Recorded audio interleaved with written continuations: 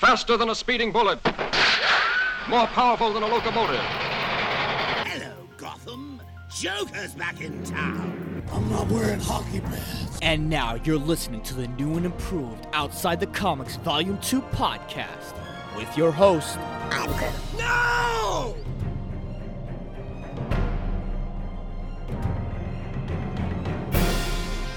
What is going on, OTC listeners? Another episode of Outside the Comics Volume 2 podcast that is in your life today. Another day of isolation, and here we are just bored out of our minds where we're like, oh my god, I can't wait for everything to get back to normal. I need some fun, I need some content, I need sports, I need movies, I need to be with my loved ones, I want to eat at my favorite restaurant. All of that is going to come very, very soon. I'm hoping very, very soon. I can't promise anything, but as small businesses will start to open up, all we can do is just be patient. We should not be protesting. We should keep doing what we're doing with the social distancing, maintain our homes, save lives, stopping the spread. We're just doing what we can. And we need entertainment. We need something to go round, right round. I don't know what the hell I'm doing, but I'm just having fun here. But that's what we need, entertainment. And that is going to be very interesting after this podcast episode is finished. This episode today is going to take a look back on Harley Quinn Birds of Prey, formerly known as Birds of Prey and the Fantabulous Emancipation of One Harley Quinn. Such a long title, I know. Now that it's on video on demand, I took the liberty of purchasing it for $20, which means I now have it for life on, Prime Video. And as I was watching the movie, and I thought to myself, what exactly went wrong here? What happened where it stopped from being mediocre to could have been a gigantic success? And after some reviewing, after researching and reading articles and watching, YouTube clips and forming my own opinion, I think I might have that answer. I think I do. And that's what's going to be what this episode is about.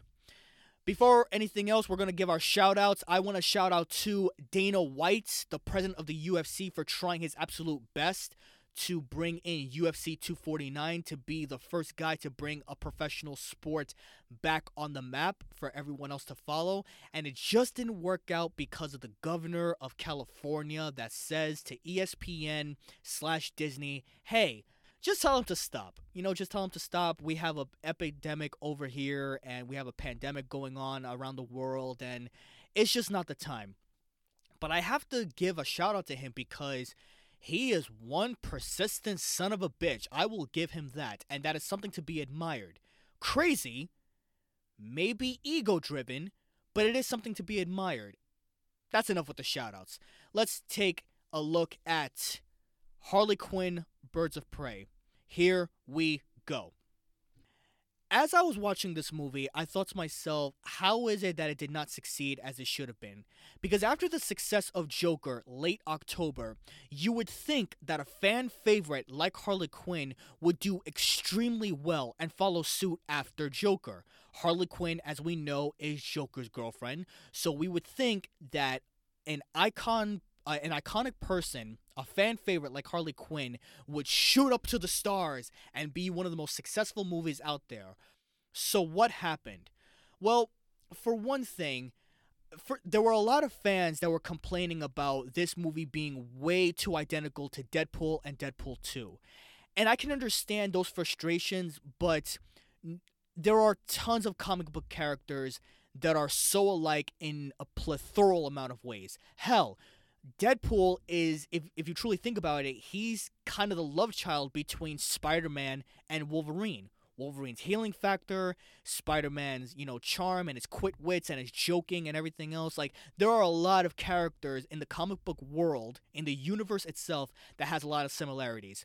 And I don't really have a problem with Harley Quinn and Deadpool sharing those similarities. It was pretty clear that Warner Brothers wanted to make Harley Quinn DC's version of Deadpool. To me, there was absolutely nothing wrong with that. Both break the fourth wall. Both are batshit crazy.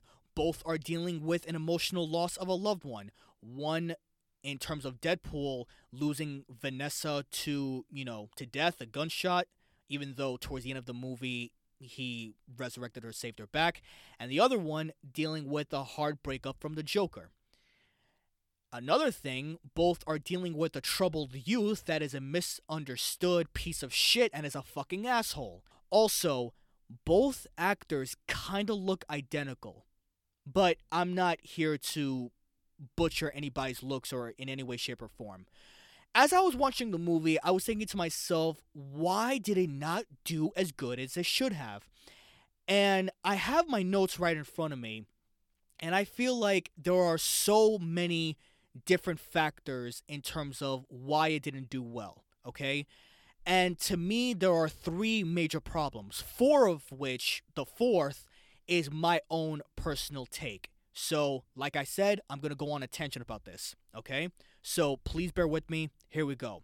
First major problem was the marketing, okay? The marketing was all over the place, and it was never really concise of the actual term Birds of Prey. First of all, the name. Birds of Prey and the Fantabulous Emancipation of One Harley Quinn. You have 10 words in that title itself. Okay, and I understand the Fantabulous Emancipation part is a subtext, but you have to understand that's a long fucking title. And if the first words are Birds of Prey, that means it should gear towards the actual Birds of Prey, but instead it is a Harley Quinn movie. So the mistake you've already made is the fact that Harley Quinn should have been at the very forefront before the Birds of Prey part of the title, which is why it only took maybe a week or a week and a half for them to rename the actual product, and people were like, okay, what the hell are we doing here? What the hell are we doing? So that's a number one category, a number one mistake within the marketing aspect. Another problem with the marketing, the billboard. I live in New York City, and I travel around 42nd Street and 14th Street, and I go downtown every once in a while. So right away, you can tell that the billboard, it has to pop. It has to engage the audience in terms of what it is that is on your poster. And aside from Harley Quinn, that is basically played by Margot Robbie, who we know from Suicide Squad and other movies that she's been in with Will Smith and other actors, Ewan McGregor, and so on and so forth, you can't really tell who the other characters are.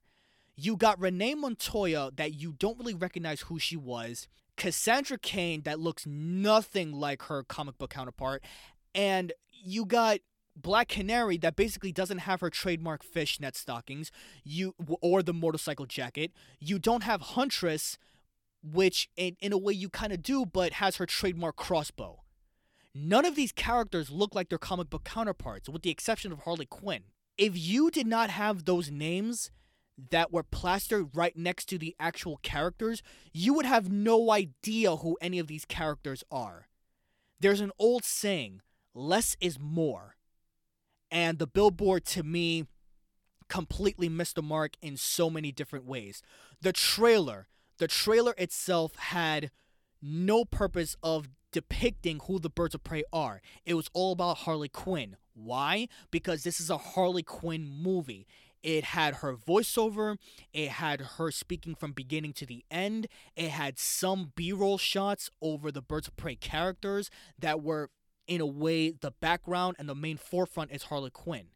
So the trailer did not do it justice. Also, and this is going to tie into the actual characters, when you hear Birds of Prey, and this is for the hardcore fans, when you hear Birds of Prey, what do you think about? The three main core characters are Batgirl, Huntress, and Black Canary. There was no mentioning of Batgirl, nor Barbara Gordon, no Oracle whatsoever in this movie, okay? And I am a hardcore Batman fan, and I know this for a fact. There was no mentioning of Batgirl at all. How could you have a Birds of Prey movie if you do not have those three core characters together? Especially with Batgirl that founded the Birds of Prey in the comics. Okay? That to me is an insult to the fans. That to me is an insult to the actual foundation of who the Birds of Prey are. So the marketing to me was not good at all. The second thing, and this is where I'm going to go on a weird tangent here, the political agenda. When you have actors like Ewan McGregor go on Ellen or Jimmy Kimmel or wherever talk show these actors are on now, and they do what they do best, which is promote the movie or show that they're in. Okay, fine, I get it. Then he comes along, and I'm paraphrasing here, he comes along with saying this movie represents against misogyny and feminists, and it's an actual feminism point of view. When you have words like misogyny and feminism and sexism, and you promote that as your product, it actually dissuades people away from the movie.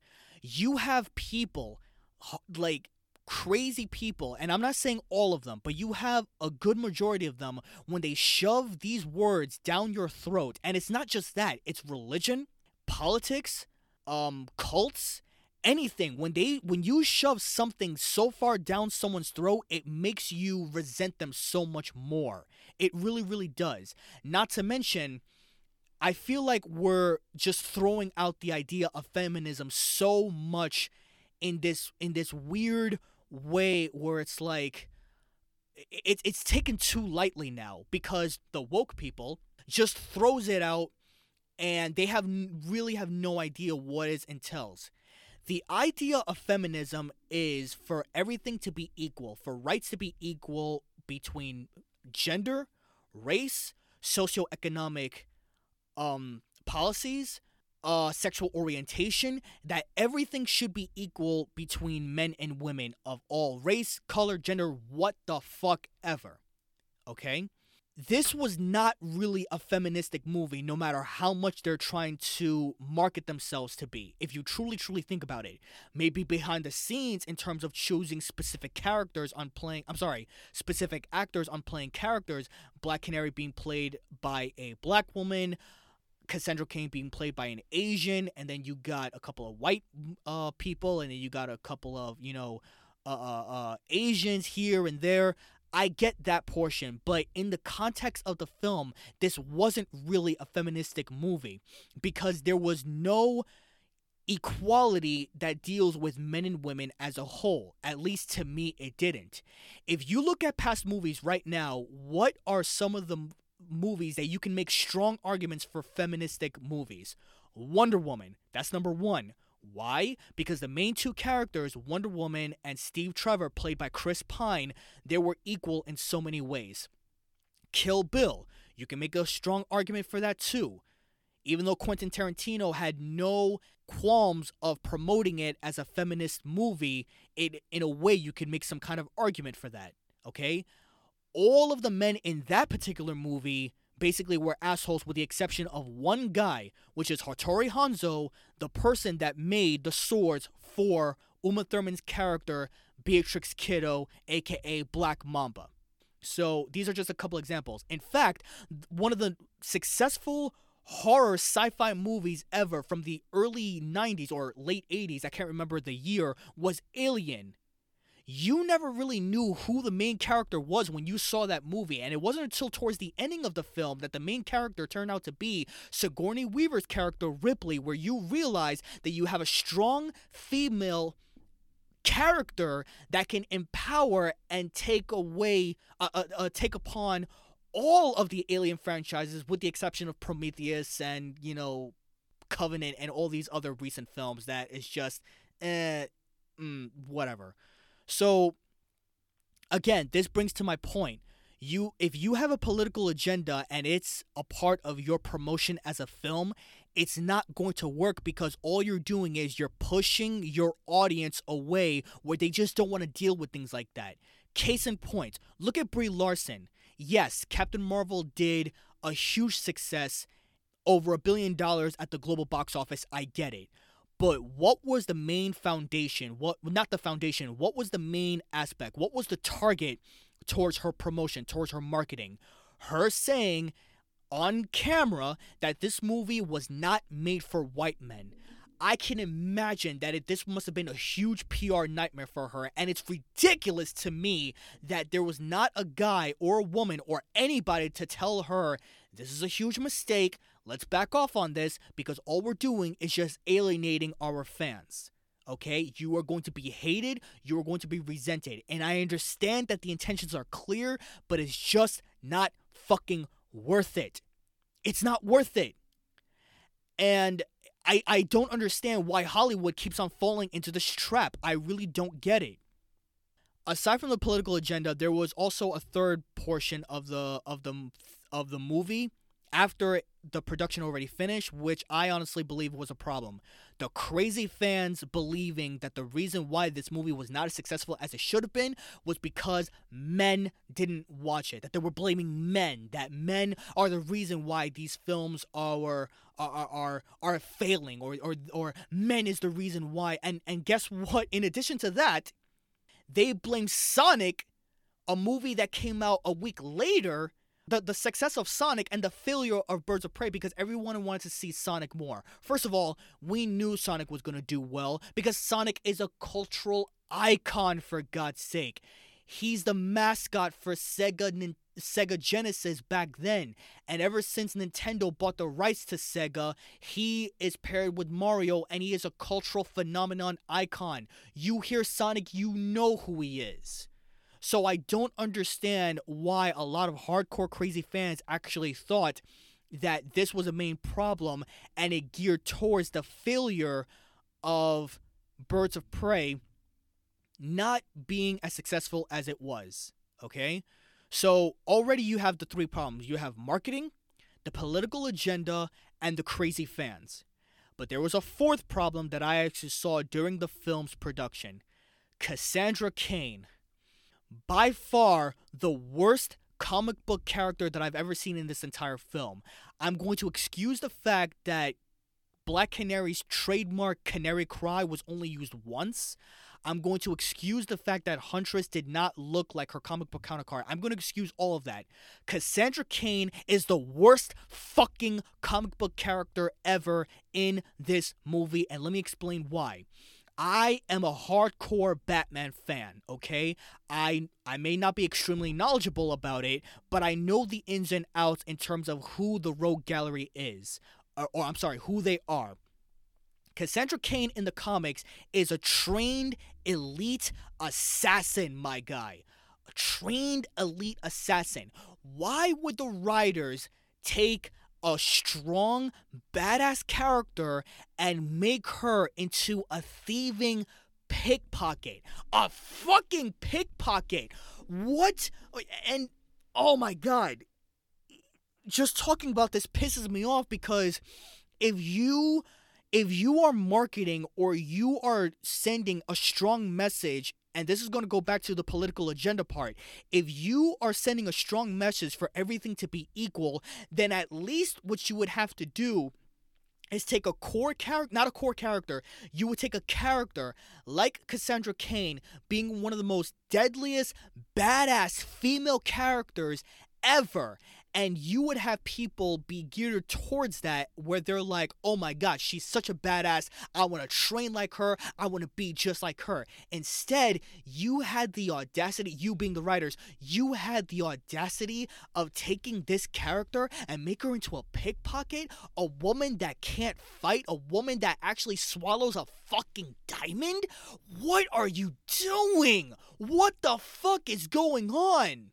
How did this get approved by Warner Brothers, where Batman is your cash cow and the Rogue Gallery of Batman is your cash cow, and you make Cassandra Cain that? Are you fucking kidding me, my guy? What the fuck? And I'm going to do a flip side coin here, okay?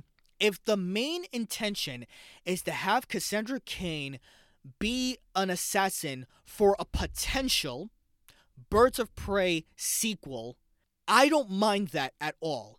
But there has to be some kind of progression from the character and some kind of transition from the first movie to the second movie in order for that to make sense. Have a scene, anything that foreshadows the character for her to go into that moment for the sequel to happen. How about, instead of being this weak pickpocket person, pickpocket person, this weak character that can't fight for shit, that keeps on running away and only stands up for herself once and wants to be Harley Quinn's sidekick or what the fuck ever. Have her come to Harley Quinn and be like, you know what, Harley, I'm done of these assholes. I have this murderous intention. I want to train martial arts. Can you teach me? You were a badass with knocking those people out with your baseball bat. Teach me martial arts, because I know I want to be a badass just like you. Or, how about this? If that's too direct, have her pick her up a sword. Find a sword somewhere. So that way it could allude to the idea of her finding her roots to become this great assassin for a potential Birds of Prey sequel.